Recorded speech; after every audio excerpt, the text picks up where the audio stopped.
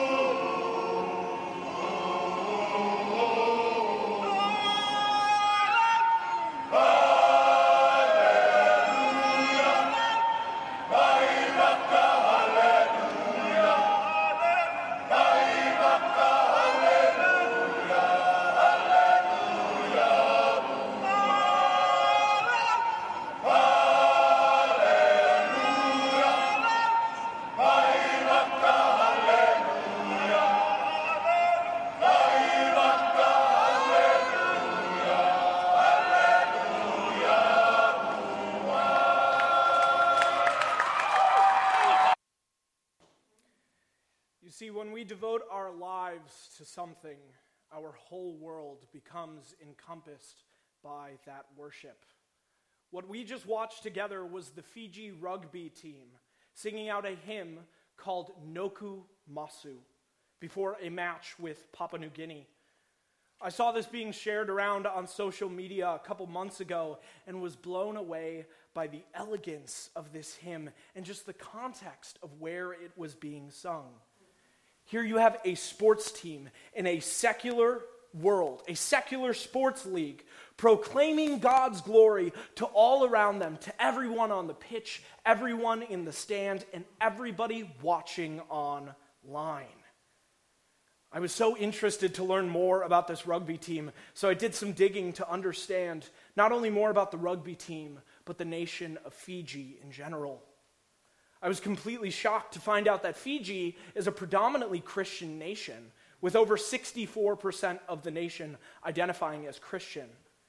Christian living and Christian culture are such a big part of the lives of these people that one of their players, when interviewed about this hymn, said, in Fiji, there's rugby, God, and work, and that's all they strive for. This culture is so devoted to serving God that their own national team is singing hymns before matches as a dedication to God for the work that they are about to do. What is so amazing about these players' faith in God, it motivates them and informs every single part of their lives. They have their priorities straight. They know that Christ is our King, and they know that everyone should hear the good news of the gospel. That is why for this rugby team, it is important for them to sing this hymn, when translated into English, proclaims, "This is my prayer that I am yearning for, so that I can praise your name further, the name of Jehovah to you, Jehovah." As Christians, these men were serving as a perfect example of what it means to live our lives, knowing that the Lord is God alone. It shouldn't be something that we are trying to understand merely on an intellectual level, but something that is embodied in our everyday actions as we seek to honor the Lord with our lives. That is why this clip that we just watched together, I believe to be so powerful. Because even though being a rugby player is each of their jobs, even though they are representing their country as they walk onto the pitch, their biggest concern is always about how they can be honoring God as Creator and King. So this evening, we're going to be continuing our series in the Psalms, looking at how the psalmists talk about the different attributes of God. And tonight we're going to be looking at Psalm 97 together, a psalm that very clearly proclaims that the Lord reigns. Our goal this evening is to understand plainly that the Lord is God alone. There is no one like him. There is no salvation for our souls outside of him.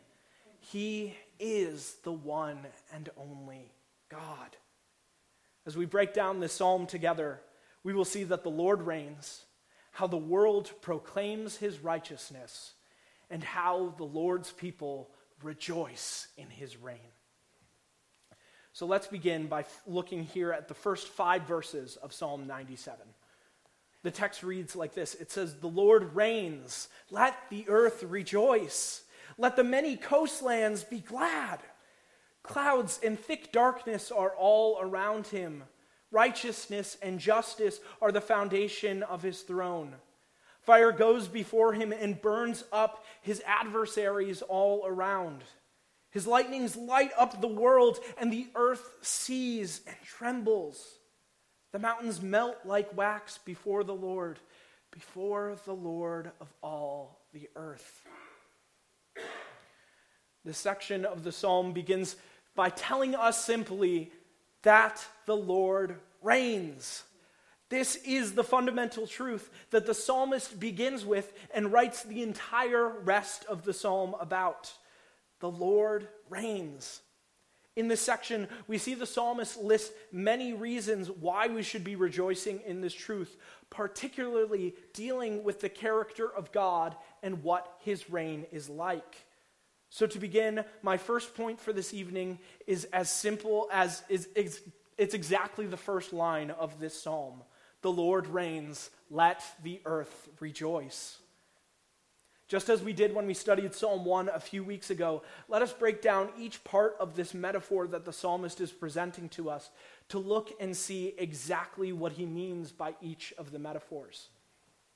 So he begins by saying that there are clouds and thick darkness all around him. You see, this language is not unique to this passage, as you will see with a lot of different metaphors here in this passage.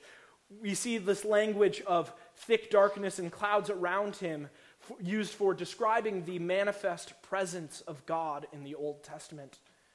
It is most prominent in Exodus when Moses would go to meet with God on Mount Sinai in both Exodus 19 and 20. The language here draws a sense of familiarity to us as the audience who are familiar with the Exodus account. So if we needed any confirmation, that the God here in Psalm 97 is the same God in other parts of the Old Testament, then we have it right here. Continuing on, righteousness and justice are the foundation of his throne and the basis of his reign. When people come into power over nations, a decision always makes itself known. Will they use their power for good and for the good of the people, or will they use it for their own benefit? Many have tried to answer this question during their time in power with varying degrees of success. Some have done real good for this world, while others have done only evil. While many have tried, though, none have ever done a perfect job, as I'm sure the political landscape would tell us.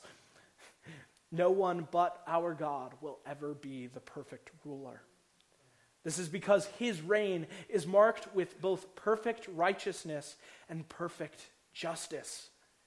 Under the rule of the perfect king, we experience a peace that can only be achieved because God himself rules.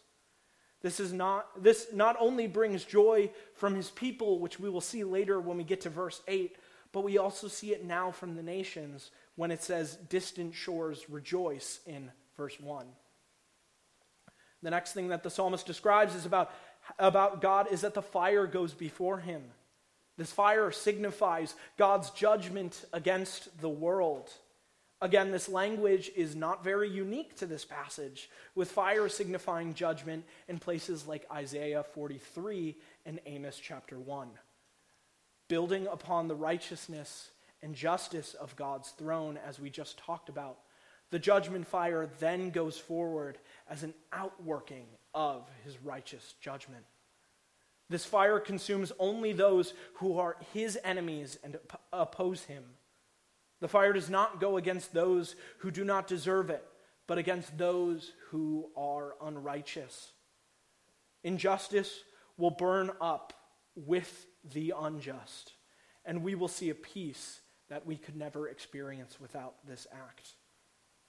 The next description that the psalmist uses is talking about how God's lightnings light up the world.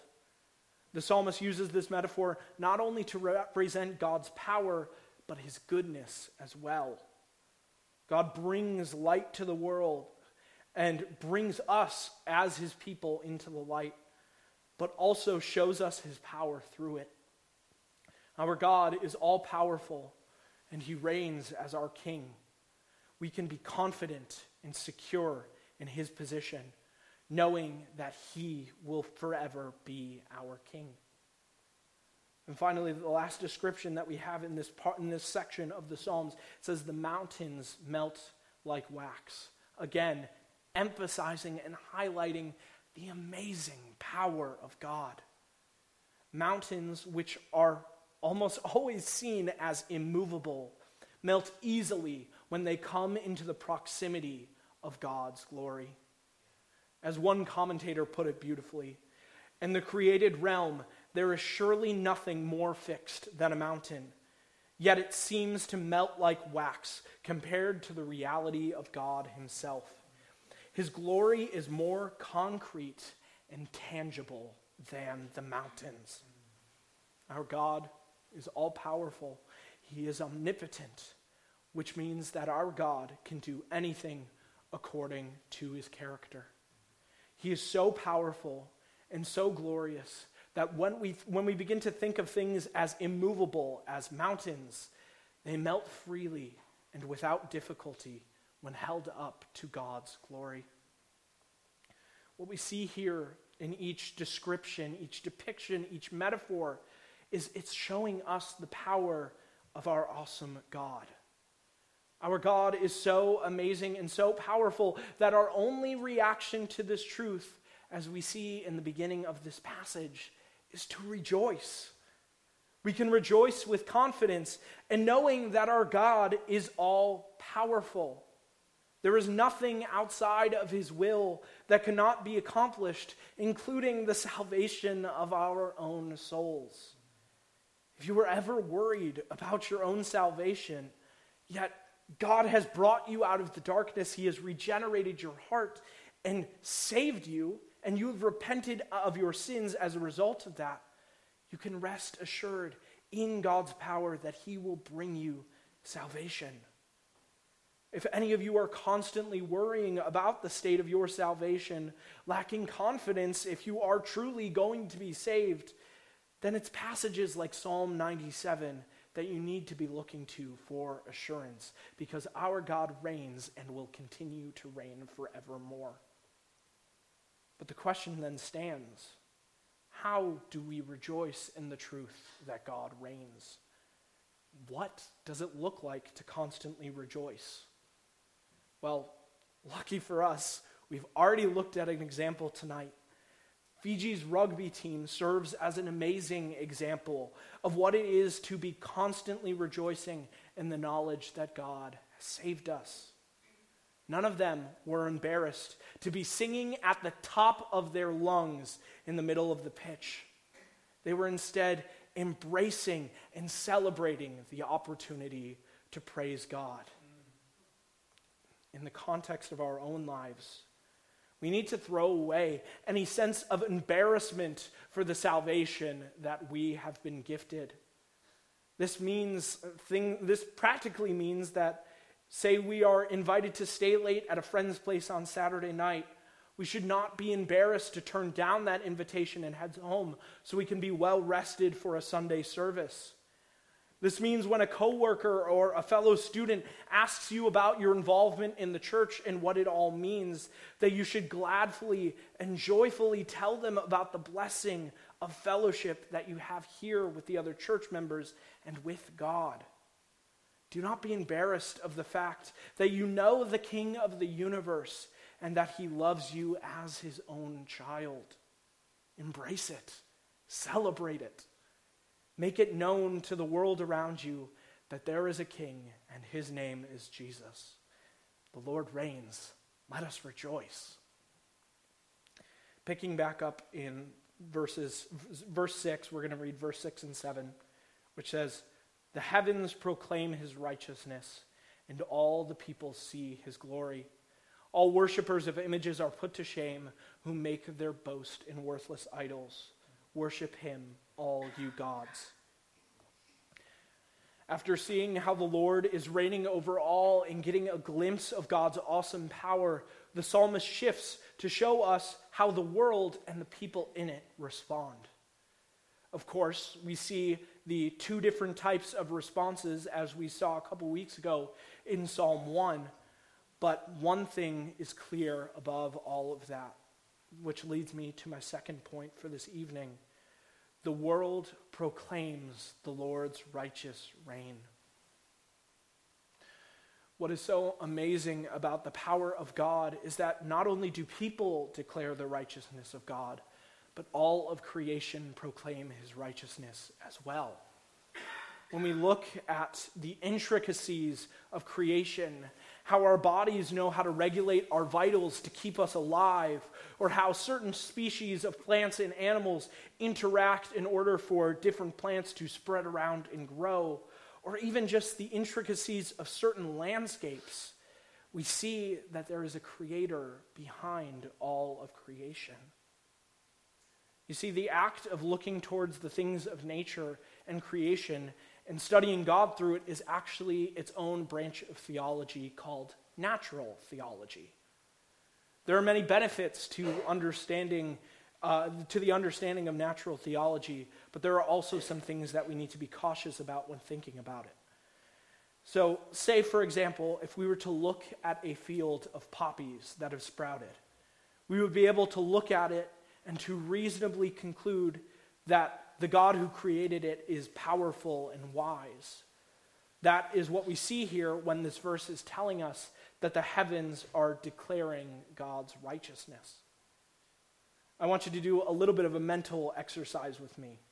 I want you to think a minute with me about your favorite view of nature that you have ever seen. Maybe it's from the top of a mountain or a hill looking down into the valley below. Maybe it's the view of a beautiful sunset over the sea. I mean, have you seen the sunsets out on the prom? They're amazing. Whatever it is, think about the sense of awe that that view brings. The wide variety of color, the sense of scale, the overall beauty of this view.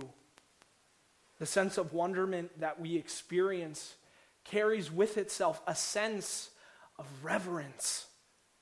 When we glance at a beautiful landscape, we are essentially looking at a painting. And there can be no painting without there first being a painter. But there's one warning that I would like to give you also concerning natural theology. While we can conclude that there is a powerful creator behind creation through natural theology, we cannot find salvation through Christ through the study of natural theology.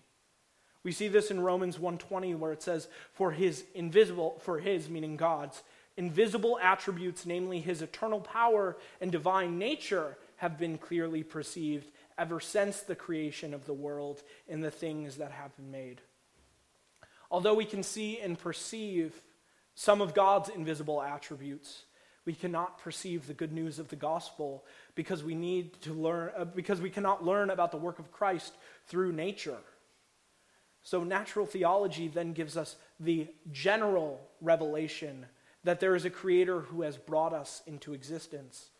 This means that everyone has a sense that they were created by God and that they know that he is powerful.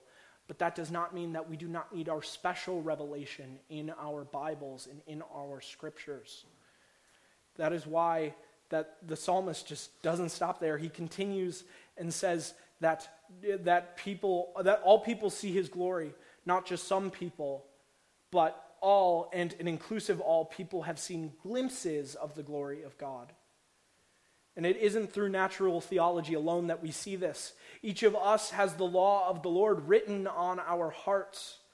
Throughout various cultures during all of human history, we have lifted up common values of things like love, truth, and peace. And all of that come from the roots of God's law. Again, looking back in Romans 2:14-15, say, for when Gentiles who do not have the law by nature do what the law requires, they are a law to themselves, even though they do not have the law. They show that the work of the law is written on their hearts, while their conscience also bears witness, and their conflicting thoughts accuse or even excuse them. The problem is that our sin causes us to want to suppress this law and instead embrace immorality and lawlessness. Our world tries to come up with excuses for ways where this couldn't be the case in order for them to keep hold of their sin and never change.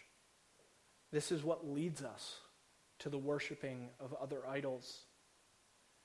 Because sometimes we feel as if God's standards are too high. We create for ourselves idols then that have less high standards. Idols that will embrace our lifestyles instead of telling us to change and improve. These idols are perfectly fine with our mediocrity. The problem then lies right there in the mediocrity. A half-baked idol will never provide us salvation. An idol will never forgive people of their sins, nor regenerate them and give them a new heart. The only thing that will be guaranteed with the worship of idols is that they will be put to shame. The chasing of images is a path of folly, ending up away from God as his enemy and piling up for themselves judgment. The psalmist finishes verse 7 by saying, "Worship him, all you gods." Now, I would like to make a quick clarification here on this verse because we are reading here from a Western perspective. You see, to a first century Middle Eastern audience, this line is not very problematic. At the time of writing, most, if not all, civilizations were at least somewhat theistic, believing and praising in individual gods of their region or people group. What the psalmist is doing here in this passage is not confirming the existence of other gods. It would be inappropriate for us to get such a principle out of this text. What the psalmist is saying is that if they were real, their authority would always be subordinate to Yahweh. These lowercase g gods would worship our God Yahweh because Yahweh is the one and true God, and these lowercase g gods are subject to Yahweh's lordship, just as everyone else is.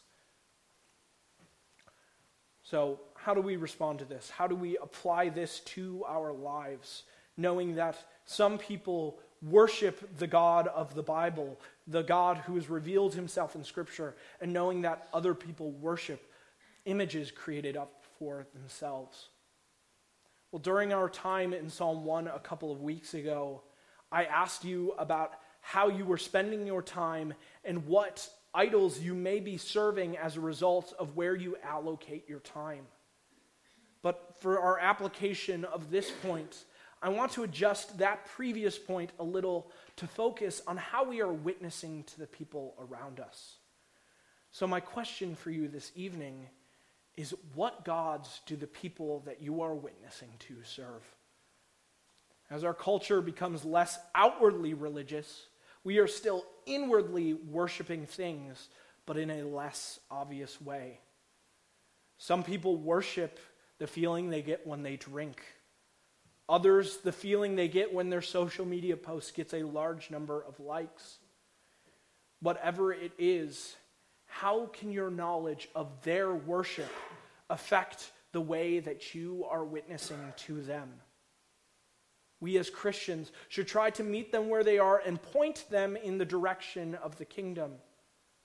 So if someone is chasing the affirmation from others, then how does the gospel tell them that Christ's love is sufficient for them? If someone is chasing comfort and leisure in life, then how does the gospel give them peace in Christ? We need to be informing our own witnessing when sharing the gospel and showing people that their idols are lacking and that the gospel of Christ and a relationship with God is the only way of living that will be ultimately fulfilling. And finally, let's look at the last couple of verses here in Psalm 97. Picking up back in verse 8. It says, Zion hears and is glad, and the daughters of Judah rejoice because of your judgments, O Lord. For you, O Lord, are the most high over all the earth. You are exalted far above all gods. O you who love the Lord, hate evil. He preserves the lives of his saints. He delivers them from the hand of the wicked. Light is sown for the righteous, and joy for the upright in heart. Rejoice in the Lord, O you righteous, and give thanks to his holy name. Now that we have seen how everyone who has ever lived knows that God reigns inside of their hearts, we see how we as his people specifically should be reacting to this truth. This part of the psalm is mirroring back to the beginning of the psalm, which showed how God reigns, with this part of the psalm showing us the effects of God's reign. This leads God's people in Zion to rejoice at his work. And just like in the beginning of the psalm, should move us to worship and rejoice in the work that the Lord has done. We start this section by seeing Zion rejoicing over God's judgment of the world. Now, we as modern readers often approach the word judgment with a preconceived notion that judgment means almost exclusively bad things. Our media and our stories in our culture make judgment to look as a bad thing, so that we should be mourning. So seeing Zion, God's people, rejoice over judgment can sometimes make us a little bit uncomfortable. The thing is, And what the psalm tells us is that we should be rejoicing in this truth. God's judgment means the ushering in of the new age to come. The world will be perfect once again. We will experience true joy and peace in ways that we could never experience without his judgment. There will be no more injustice or sin when his judgment comes. If we are to look forward to the age to come, then we should be looking forward to his judgment as well and celebrating with the rest of God's people, especially because that means that we will be reunited with our Lord forever. In verse 10, we then see more of how his people are reacting to the fact that God is king. Since our king is fully righteous and just, the people then try to align themselves with the king's ideals. We as Christians start to hate evil things and love the things of the Lord. Temptations become easier for us to avoid because of our love for the Lord. It triumphs over our temptations. His people's lives are preserved and they are delivered from the hands of the wicked. When we are saved by the power of Christ's death, we become grafted into God's promise. We are adopted into God's family, and his concern for us becomes permanent. He wants to protect us just as a father protects his children because we are his children. The wicked will never triumph against us because the all-powerful, all-loving God is on our side and watching over us. The Lord's reign also allows the godly to bask in the light and morally upright to experience joy. When looking at verse 11, I prefer the Net Bible version of this verse because it changes the ESV's "light is sown for the righteousness" to "the godly bask in the light." This paints for us the idea that the righteous are not only enjoying their new identity in the light, but also relishing in their time in the light. It will bring pure bliss being in the presence of God and enjoying communion with him in the light. If we are fully aligning ourselves to God's standards, then there will be nothing but joy and celebration at his coming, at his work, and at his reign.